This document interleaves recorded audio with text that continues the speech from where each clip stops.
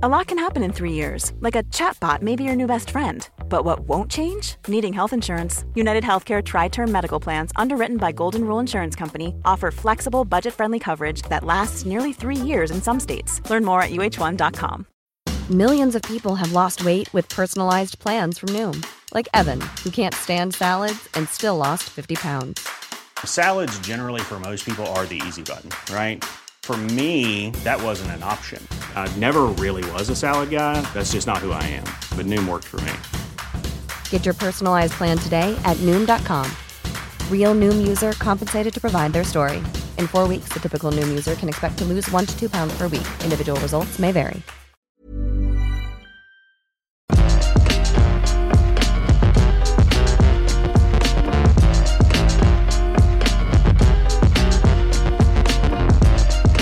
Jules Gill, what is your favourite Amsterdamian treat?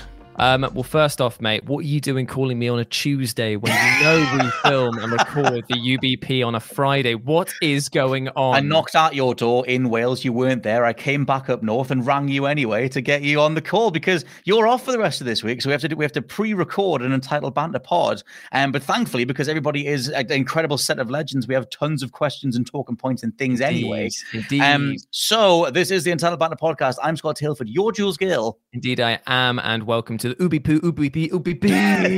The UBP. Well, yes, we get through as many questions, talking points around the gaming industry or whatever else people have on their minds as possible. However, I do want to ask you, what is your favorite Amsterdamian treat? That is such a loaded question because you know that I'm going to say it is the big doobs, my friend. It might not be the old disco biscuits. I'm partial to a stroopwafel. I'm just saying. To be fair, I used to love them, but I don't think I can have them because they got milk or egg or both in. Somewhere along the line, a chicken was wiped across that stroopwafel and therefore it was rendered completely unassailable by my silly vegan mouth. They need to do some vegan stroopwafels, to be fair. I don't know why they can't do it. I mean, literally, it's like they're saying that we're in the lab, guys. We're building burgers out of meat proteins or fake meat proteins. We're inventing meats. Science. It's a 3D printed steak, and then you can't tell me that you can't put a bit of caramel onto some biscuit. Yeah. Come on, mate. I had one from a shout out to Rudy from Amsterdam, who's some dude who's had the same recipe for like 45 or 55 years. It's I googled best stroopwafels in Amsterdam. Nice. And went to this old dude called Rudy, and he was serving out of a little market stall. Beautiful stroopwafels. I thought you were gonna say beautiful. He was beautiful. He was a beautiful man, but still, the stroopwafels were very nice. I would say that my favorite thing to have there when I was over there for a stag do, so obviously it was a multitude of alcohol. You were huffing the puff. Yeah, there was a lot of things going on in Chief Amsterdam. Leaf. But Chief Leaf is a great name, by the way. That's not mine. That's Andy Murray, but it's Chief Leaf's in the building. That is fantastic. For me, it was actually the coffee. There, it was exceptionally good. I just remember I needed it more than I've ever needed any sort of drink in my life because I remember the day after the night before, as it were, it was like the Hangover Part 4, where I was just sitting there shaking, physically unable to hold on to like spoons and forks. And yet it was this beautiful, like deep coffee mug filled with glorious black liquid that I just supped on. And I was like, I start to feel human again. Unfortunately, it did wear off when I got onto the flight home. Right. I started actually shaking so badly that there was a woman coming past, a flight attendant, and she was like, here's a complimentary beer, Heineken, because you've left that. I was like, thank you. She looked at me. She gave me a second one without asking it. Like, literally, she was like, you need this effectively. So I was like thank you. The whole, like I said, the whole Chief Leaf side of Amsterdam, I dabbled in the old edibles, but they did very little for me. So I need to go back. Hardcore, mate. That's fine. I need to reapproach to try a different approach. But the dude that was selling me stuff was like, you're big, you're thick, you'll be fine. And he's like, just take the whole brownie. I was like, okay, sure, I'll try this thing. They're like quaffing the entire tray. It's like, is it working yet? But anyway, yeah, so we'll get through as many questions and stuff as we can. First question from Andy Taylor, who says, hey guys, hope you're both well. The best podcast on Spotify. Well, thank you very much. Thank you. A very important question, tea or coffee? Also, where are the mugs? We have no idea. We don't. Seriously. We don't know.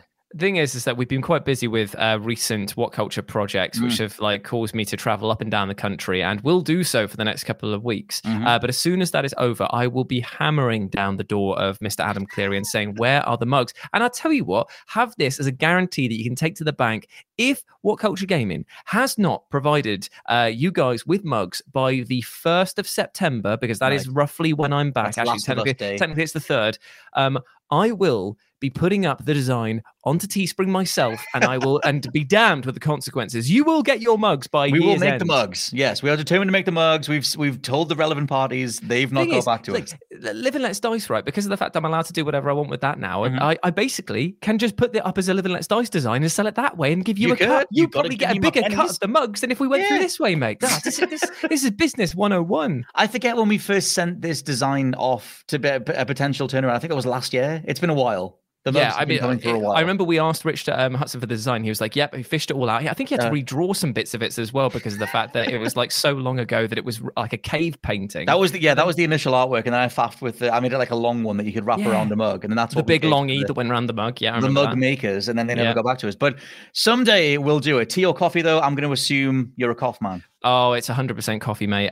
It's just, it used to be tea. I used to like drink tea religiously and wouldn't touch coffee at all. But then as time has gone on and I've gotten older and bolder, more in need of a pick-me-up. Oh, unbelievably so. There was that, what was it called again? The place that was up in Newcastle, Fresh Brews, Good Brews? Good Brews. Shout out to Good Brews. They actually serve good brews there, and the coffee that the guy made me, it was like a rocket up my backside, mate. It was like literally, I was just like, for the rest of the day, I was just like. The thing is, we kind of needed stuff like, you always need something like that. I always feel like you get up and you're struggling to wake up, and my actual morning doesn't really kick in till I get a coffee, which I get is the most cliched thing. But I had that when I was in Amsterdam. I was just like, I'm barely awake until I get a coffee or something, and then it's like you feel like you blink different after you've had it. It's like, oh, okay, yeah, because you're blinking like a hummingbird's heartbeat, mate. You're just going like fluttering away. Like if you had fake eyelashes on, you'd do like that tornado gust attack from a little waft, mate. Thing is that like coffee is fantastic, but it is so bad for you. Like we were just describing how it's the only way to wake up.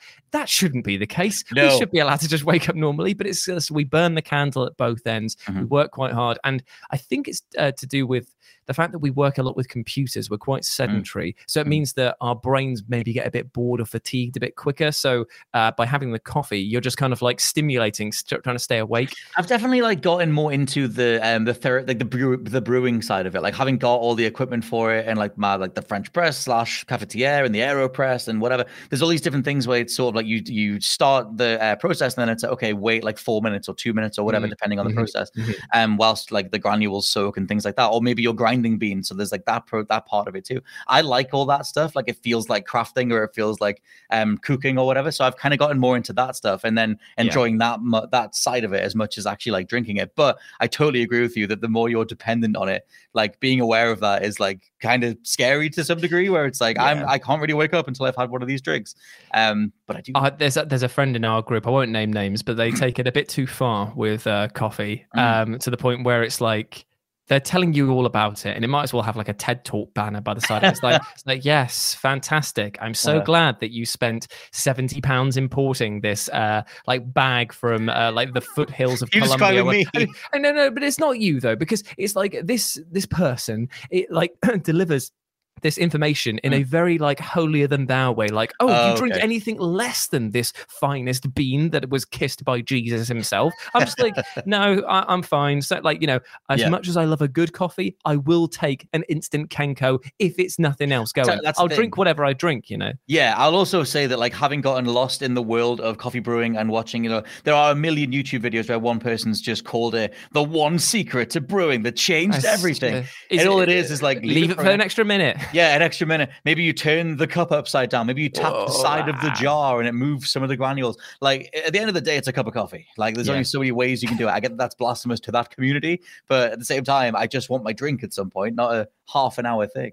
Thing is as well, like no disrespect to the I was going to say therapy and brewing therapeutic. Yes. There's a joke in there somewhere. That's like good. to those people out there who really get a kick out of it, big up you. But if you're one of those hipsters who says that you can't drink coffee any other way, get another hobby, mate. Seriously, there is more to life than that. Because I tell you what, when the walls start falling, when the revolution sounds, where are you going to be? Oh, you're going to be standing by your cafetiere, your little French press, pushing that down. Give me 5 minutes. No, sir. You take those instant sachets that you get in the travel lodge, and you run for it. You run for the hills. You put as many in your pockets as you can, and you hide out for as long as you can. But yeah, we're both definitely coffee boys in regards to that versus tea. Next question from Mark O'Brien. Which character from Lord of the Rings, Mortal Kombat, or AEW, thanks to the WB Discovery deal, do you want to see in Multiverses? Wow. Okay. Yeah, that's a great. Do you know what? Multiverse has just turned into Multiverses has just turned into like meme the game, hasn't just it? Everything the game, yeah. Like, and while I think that it's absolutely incredible that the developer is able to kick out these things with enough speed that it feels fairly relevant. Mm-hmm. I feel like in about a year or two's time, we're going to look back at this game and it's going to have aged the worst because it's so the time that it's now behind the times. Like, I wonder how much they're going to like front load the amount of guest stuff. Yeah, the people are like, oh, they put in like the Looney Tunes meme. Oh, they've made this person say that. It's like, oh, it's dead. Then as soon as it's dead, it's dead. Like we're done with it. Like, whenever the teacher notices you or like you've done something and then they get in on the joke, it's like your parents getting in on the joke. They've ruined it the moment that they accept that it's there. Yeah, it's like burning every single one of them. You can burn it once. It's like, okay, burn this card, burn this card, burn this card. I would like them to flesh it out and do like AEW stuff. That would be fun. I mean, they've done LeBron James, like obviously basketballist. So it's like you could do. I mean, I would say like Hangman Page or like Kenny Omega. Well, the big guys. My question to you is: are they big enough to deserve CM Punk is, I think. Like, but this thing, CM Punk maybe, but you have to remember, it was like I was watching something the other day. It's like outside of John Cena, The Rock, and possibly Batista, there is a huge swathe of the world that has no idea who half of these wrestling people are. You could show them a picture of like CM Punk and maybe people would get a response from them because obviously he broke out a little bit into UFC. But outside of that, there's very few people that would know it. Like you show them like somebody like Sammy Guevara or something like that, they'd be like, who the heck is this? But like what is going on here? What's a Luchasaurus? Yeah, I think exactly. Luchasaurus would fit as well. Yeah, that would be good. The thing is, I think someone like Punk, I think is big enough because a lot of people. I feel like the general reaction when he went to AEW was so huge, and that permeated even my Twitter, and I wasn't that bothered about wrestling. That's why I ended up giving it a shot. And so I would take someone like a Kenny Omega or a CM Punk's probably their biggest get, I think. But in terms of Mortal Kombat, I mean, obviously the go-to is Scorpion, but I would want him to be the animated Scorpion, the super angular one from the last couple of animations. Rings, I don't know if they just do like an Aragorn or something, or maybe they get a character from the new show, the Rings of Power thing. I know Galadriel's in there, but yeah. What they should do is they should put Frodo in there, but make him like absolutely useless, so that he's just kind of like the just summon Sam in. Like, all he does is this is like Ace, what's his name? Ace Attorney, Phoenix Wright. So basically, like, because when you're playing as him in the Marvel vs. Capcom games, he does very little of the attacking, but you get to summon other people to like help you out, or like throws things at people. So that could be quite good if he's like the Fellowship rides across the screen or something, or like Boromir just like sounds the horn that stuns people. Or someone grabs him like from behind and then does the attack and puts him back again or something. Or maybe the whole character is the entire Fellowship and it changes depending on which one you've used through the ring like morphing thing. I like that in Smash Brothers, the way they did Dragon Quest, where it's like every single protagonist is one person, but you can like summon them all in. I think in their finisher they all come in together. What's so funny about that is that like Dragon's Quest, perfect example of how to take multiple protagonists and put them into one character. Fire Emblem, on the other hand, ye gods, man. Oh my, they're on like 12. The amount of Fire Emblem characters that are in there that, no offense, for the most part look the same. For the most part, I have no idea what the difference is. And there's like, even fans of the series are like, like, I guess, yeah, cool. I mean, I love Fire Emblem, but I'm not like, and I made a point like a few months back of going through every single Fire Emblem fighter to see if there was much crossover, and they were all quite different. There was a couple of moves crossed over, and I guess in terms of like the moves that slot into different parts of their specials, that stuff crosses over. Okay, that's a ranged attack, that's a splash damage attack or whatever. But overall, like you said, there's way too many. There's like 12 or 14 or something. It's like there's way more slots you could fill. Who's your ultimate character from Lord of the Rings, Mortal Kombat, or AEW? My ultimate character, I would love to see if they could put in Strider or Aragon. Would be great. Although it would be amazing to play as a ring wraith as well. That could be quite fun to have like a bad guy going up against them. Or alternate take, what if they allowed you to play as Sauron, but from the Elvish version? Yeah. Well, like you see him in the first bit of the Fellowship where he's just absolutely batting people out of the cages. Oh, that would be like the iconic, like the full armored version. Like that would be cool. The, what do they call that place? That I forget where the Mount Doom, that sort of general area that he's from. I would take CM Punk would be cool. I'm more of a Hangman fan in terms of those two. I would take Hangman Page in terms of a wrestler thing. Next question from Jin Kazama, who says, where do you see God of War going after Ragnarok?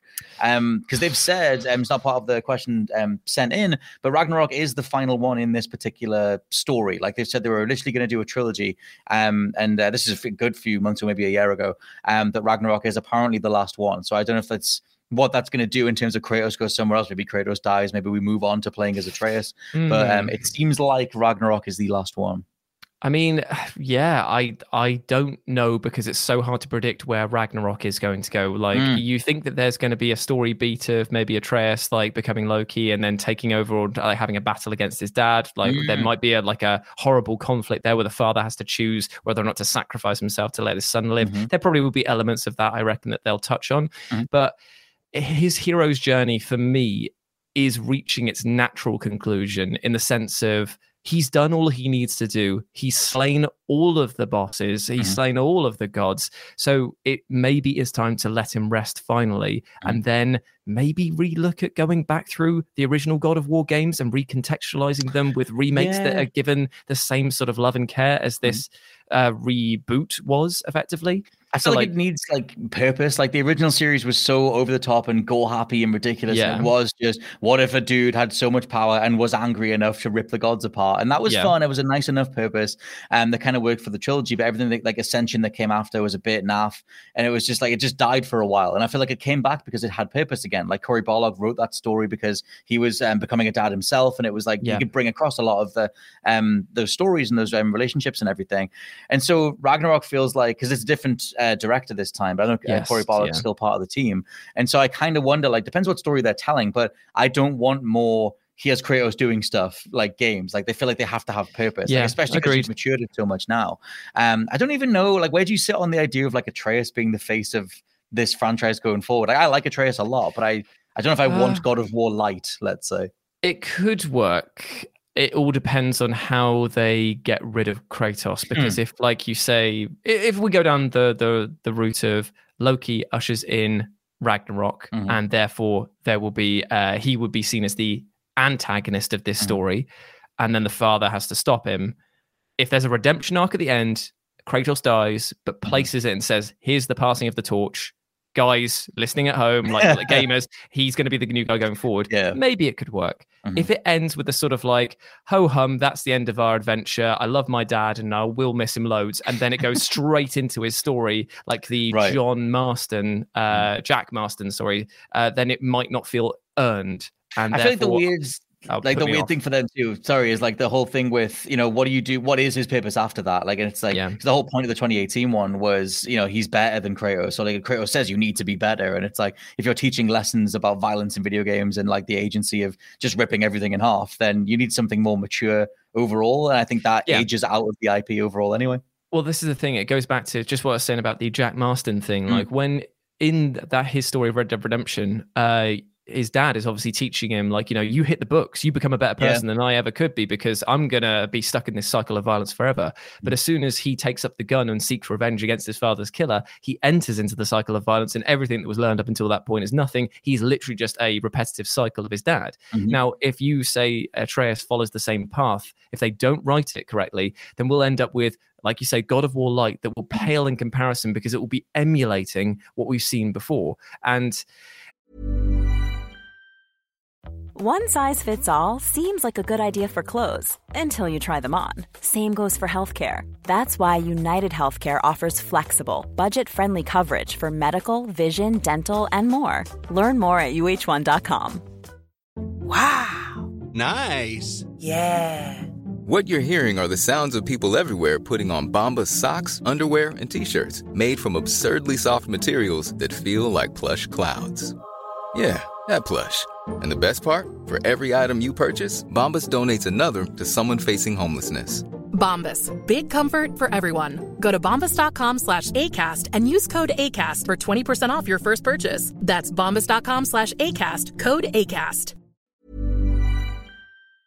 Before we go any further, I want to talk to you about today's sponsor, Masterclass. With the amount of time we spend discussing and analysing video games on this channel, it's always good to understand exactly how these experiences are put together. And fortunately for me, I can do just that with Masterclass. With Masterclass's streaming service, you can learn from the best to become your best, studying and growing with over 200 plus of the world's leading instructors. For me, I've been having a blast using a class on video game design by The Sims creator Will Wright to find out exactly how game mechanics are designed around player psychology, as well as learning how important playtesting is to shipping the titles that you and I both love. But it hasn't stopped there, as I've also been brushing up on my practical filmmaking skills directly from my favourite movie director Martin Scorsese, as well as trying to get back in the cooking game with Roy Choi's amazing course on intuitive cooking.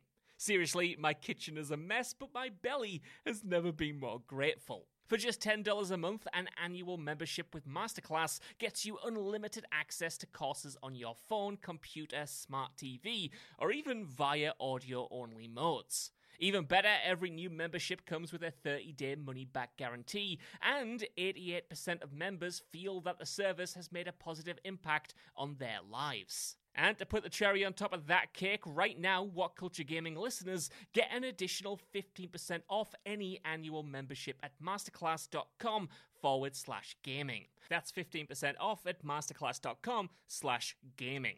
What's that? You want it one more time? Well, that's the URL, masterclass.com/gaming. Right, now I'm going to watch Tony Hawk try to teach me how to ollie properly. I'll see you all soon. Nothing worse than a game that tries to copy itself, because if you're cribbing from your own notes, then you're never developing the character much. Totally. I mean, I like the PSP games, but obviously they were in between the trilogy. I think maybe there was one after God of War 3, but yeah, God of War Ascension was like so drawn out. Like, hey, by the way, this story also happened. Yeah, and it was like, we know what's going to happen. He's going to get annoyed and tear things in half, and that's it. But yeah, I kind of want God of War to be to be done, like to feel like a sense of finality if it's written that way, and not to repeat the same mistakes of the past and elongating it too much. As long as it has purpose, I'll keep going after it. I just think if you do an Atreus fronted game, maybe it just turns into like a Horizon, because he's a very bow and arrow character anyway. Yes. He does have some daggers and stuff, but like, yeah, I don't want the homogenous Sony approach to get too close, where they make one game and then that's the Ubisoft style of thing, I think. Yeah, isn't it? Like we get one good idea but spread it across 40 games. Yeah, and that increasingly feels like the Sony first party approach, is that there's a lot of crossover already. Next question from Jack Asbury, who says, what, if anything, can the MCU do to steady the ship after the divisive reaction to Phase 4? We've talked about this quite a bit before, but I think we've both dropped off considerably. Yeah, I feel like this entire phase just passed us by. Like there was nothing really stand out, and I think that the big problem is that you didn't introduce an overarching villain. And I argue that maybe you can't do something like that straight away. If you were to basically just say, "Oh, Thanos is out of the picture. Here's the new big bad of arc," then you're kind of cheapening the impact that he had, because he won't feel as unique. So I get that you've got to do these individual stories. My biggest problem is that every single MCU film is starting to feel the same because of the Joss Whedon approach, because of the Taika Waititi approach. We are getting more comedy films with sci-fi and action elements on top of them, rather than being gritty superhero films that had mild comedic elements here and there. We're approaching a point where it couldn't be any further from how the DC started, where Marvel is now. It is so lighthearted, so family-friendly, arguably so cash-hungry that they're trying to market everything as being a slogan, a joke, a T-shirt. Like it's turned itself into hyper-capitalism, the movie, and I feel like there's nothing bigger of a turn-off to me when I see $150 million spent on visual effects with 0 time spent on the plot. That's perfectly put. I remember when you were up here last week, you were saying like it feels like every other character is quippy. It's like everything goes in that direction. I mean, Saints Row's out next week, and it's like the whole direction of that is very quip happy, which like Saints has been in the past, but I feel like there is this through line of that Forspoken trailer. It's like you take that's the zenith of the worst of it. That's the most stripped back, maximum reach, writing slogans and quips that'll work for a huge audience, but there's no memorability. Like the only thing that's memorable is how terrible it is. And the funny thing is that people were giving that such a hard time. And I tell you this for none, that video, the Forspoken trailer that's doing the rounds at the moment, that could have easily been a Marvel trailer. That would have Totally. been exactly the same energy, like big bang of corporate greed. I'm just like it's Steve Buscemi, hello fellow kids. And if you're listening to this and you disagree with me and Scott about this, the way that the MCU is headed, that's completely fine. You're allowed to have your own movie takes. I'm sure that there are some people out there who probably think that like that Doctor Strange, the Multitude of Madness, probably their favorite film. I don't know, there could be, but at the end of the day, it's just doesn't feel like there's any direction to it. Where are we headed? And unfortunately, by opening the multiverse theory door, it means that the consequences and impact of losing characters, of introducing new ones, actually feels pretty moot. We're now just basically saying like, hey, look, Captain Marvel's dead in this one. Yeah, who cares? Who cares? In Loki, when they like broke it all out, and it was like, okay, you're like the main timeline or whatever it's called, and there's a whole other one, but you're the most important one. But there are also infinite other additional ones, and that became the animated shows that they did and stuff.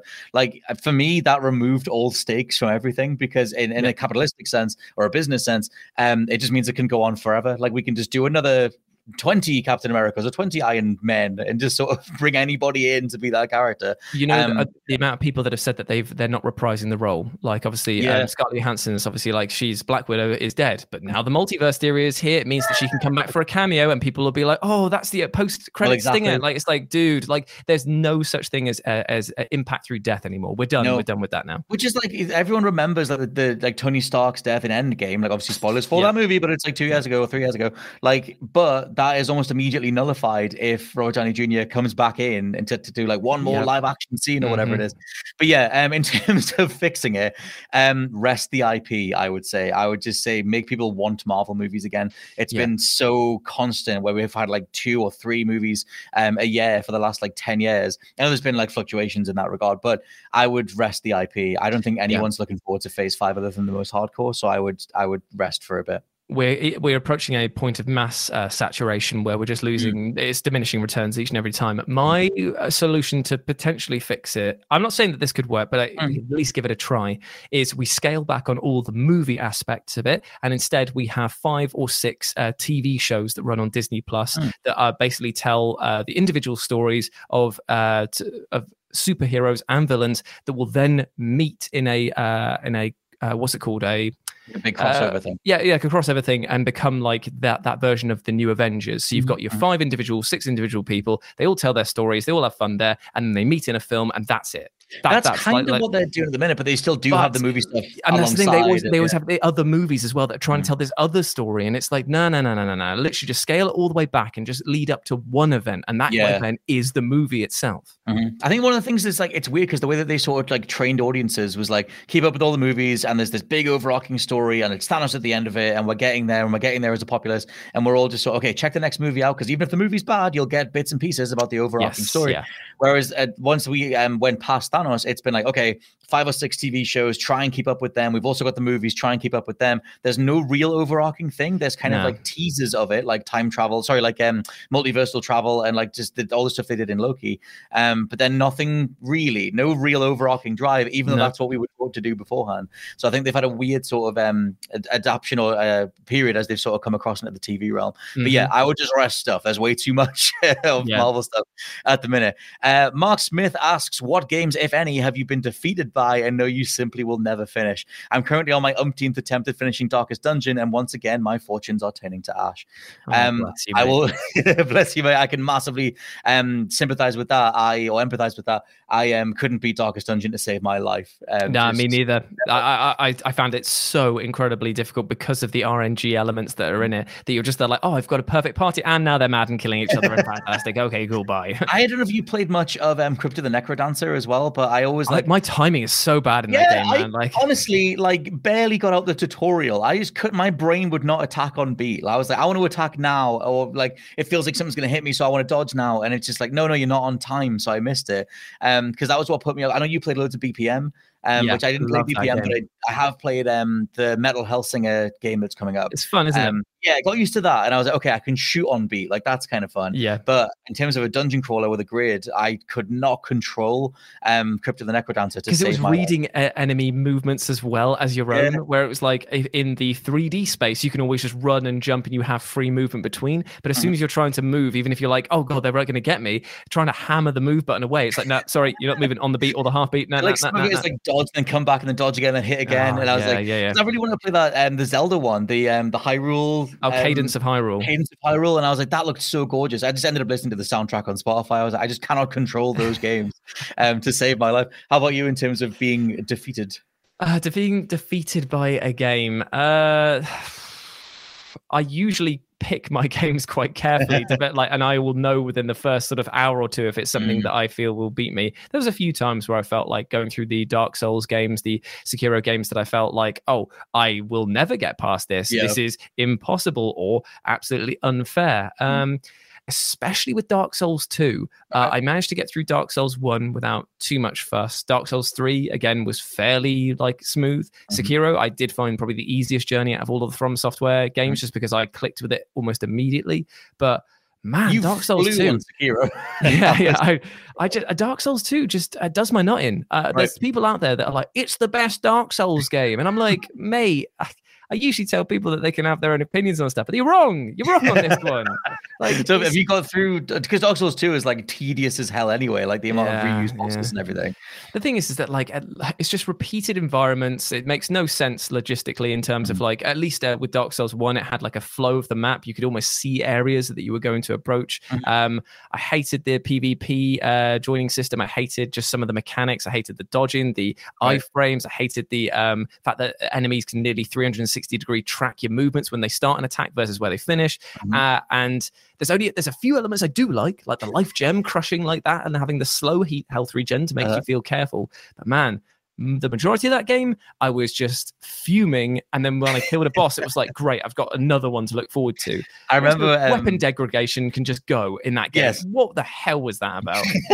Weapon degradation has never been used well. It was never used in the franchise again, which shows you that they clearly didn't enjoy it themselves. I remember at the start of that game, you can completely miss the woman who gives you the Estus flask. So I went right past her and I went into the whole cathedral bit and I was fighting the other, the repeat version of Ornstein. And I was just there's got to be a way to... Yeah, the Dragon Rider. I was like, there's got to be a way to heal. I can't, I've got half a health bar because once you die, it's your health bar's capped anyway. Yeah. I couldn't heal. And I was like, okay, I'm just stuck in this area. And so my initial impression of Dark Souls 2 was rancid because I was like, I just can't even get any health back. But yeah, I'm going to go with Crypto the Necrodancer. Yours can be Dark Souls 2. Yeah, because that game is... I'll amend mine to say that it's a Dark Souls 2 Scholar of the First Sin because I did actually manage to complete Dark Souls 2 in the end, but I have not managed to complete Scholar of the First Sin. Okay. I think Scholar's going to be the one that's fixed everything, quote unquote. But fixes everything in the sense that it does change a lot, which does help with the gameplay flow, but unfortunately it adds in a ton of new enemies that makes it even more challenging. So I found sections that I was already struggling with just so impossible. Okay, next question from KTM421 who says hello. He says happy Thursday. If only it was Thursday, mate. I know. A few more days to go. After finishing Stranger Things and finding a new love for heavy metal and Metallica, my question is, what game, film, or TV show has made you find love for a band/artist and why? That's a really nice thing because it's all about sharing the appreciation of music. So glad that you've gotten back onto the heavy metal train, my friend. For me, it was Scott Pilgrim, The World, the video game versus The World, the video, because of Anna Managuchi.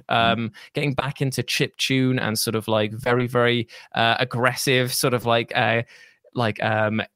EDM music, I guess we would call it. But I enjoyed that game a lot, and the music as a result as well. Sorry, the reason I paused midway through my sentence is because Scott's been thrown into perpetual darkness. I'm watching on his screen. He's filming in the upstairs bit of the game room. For some reason, the lights have gone off, and now it just looks like he's in some sort of very lo-fi horror film. I'm trying to wave my arms without getting up. I just thought I'd pick a room in the office that I can set a microphone up in, and it sounds all right, I think, but it's pitch black now, and so I'm trying to move my arms to get the tracking thing for the light. Doesn't work. Anyway, doesn't matter. My thing I was going to say was the Blade Runner.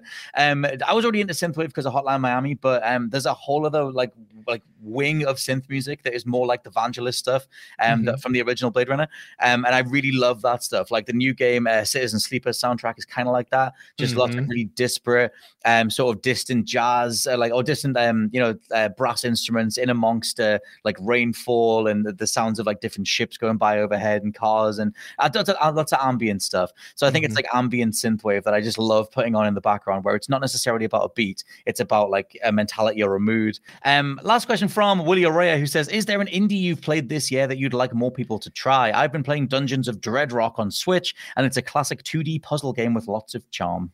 Oh, that sounds awesome. See, the thing is that I haven't actually played anything new indie game wise this year, apart from the Turbo Golf, the racing game that's like Rocket League but with golf. I think it's done by Secret Mode. They have basically just churned out this game that is so unbelievably polished. It plays so well. The multiplayer on it is fantastic. It feels like a AAA game just that has just shadow dropped. It's amazing. It's very amazing. like Rocket League, yeah. And I've been having a great time with it as well. Like we had some people on the Live and Let's Die stream last week or the week before, and we all played it together, and it was just so much fun. Nice. Great I like the idea of just Rocket League with golf. Like I play, because that game's on Game Pass at the minute. So I played a little bit of that. I think my most recommended indie thing is probably Ollie Ollie World. That was the thing. You loved that game. So lost in. Rollerdrome's out this afternoon at like 2:00, which is the same devs. They're able to drop 2 games in the same year. Rollerdrums. What's that? Rollerdrome. That's the like elimination game. Yeah. Oh, awesome. I cannot wait. That game goes live at 2:00. I can't wait for that. So hopefully that thing plays as well as it looks, because that game is hopefully just Tony Hawk's Pro Skater with Uzis and shotguns and a score multiplier. Amazing. And apparently like a dark story that you figure out level by level or something. It's about like a weird alternate reality TV show, and you're finding out what's going on behind the scenes. I've read very little about it. I just know that there's a bit more to it than just the gameplay. But yeah, hopefully that looks good, or hopefully that plays good. Ollie Ollie World is the thing that I just lived on for it was alongside Elden Ring and most of this year. Like it doubles up in terms of getting me into music. Like there's a whole chill hop synthy soundtrack to that that is just gorgeous. But if you like arcade skateboarding games, Ollie Ollie World I thought just was the perfect evolution of what they tried with the first 2. So definitely fantastic.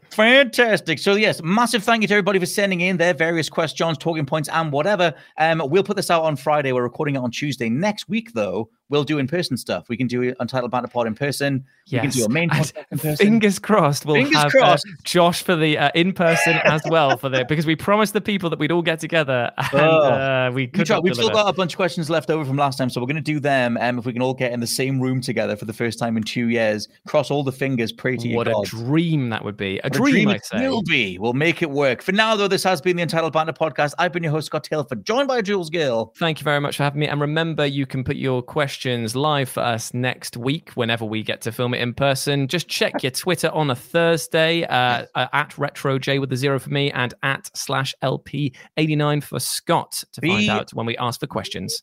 Wonderful. We'll catch you next week.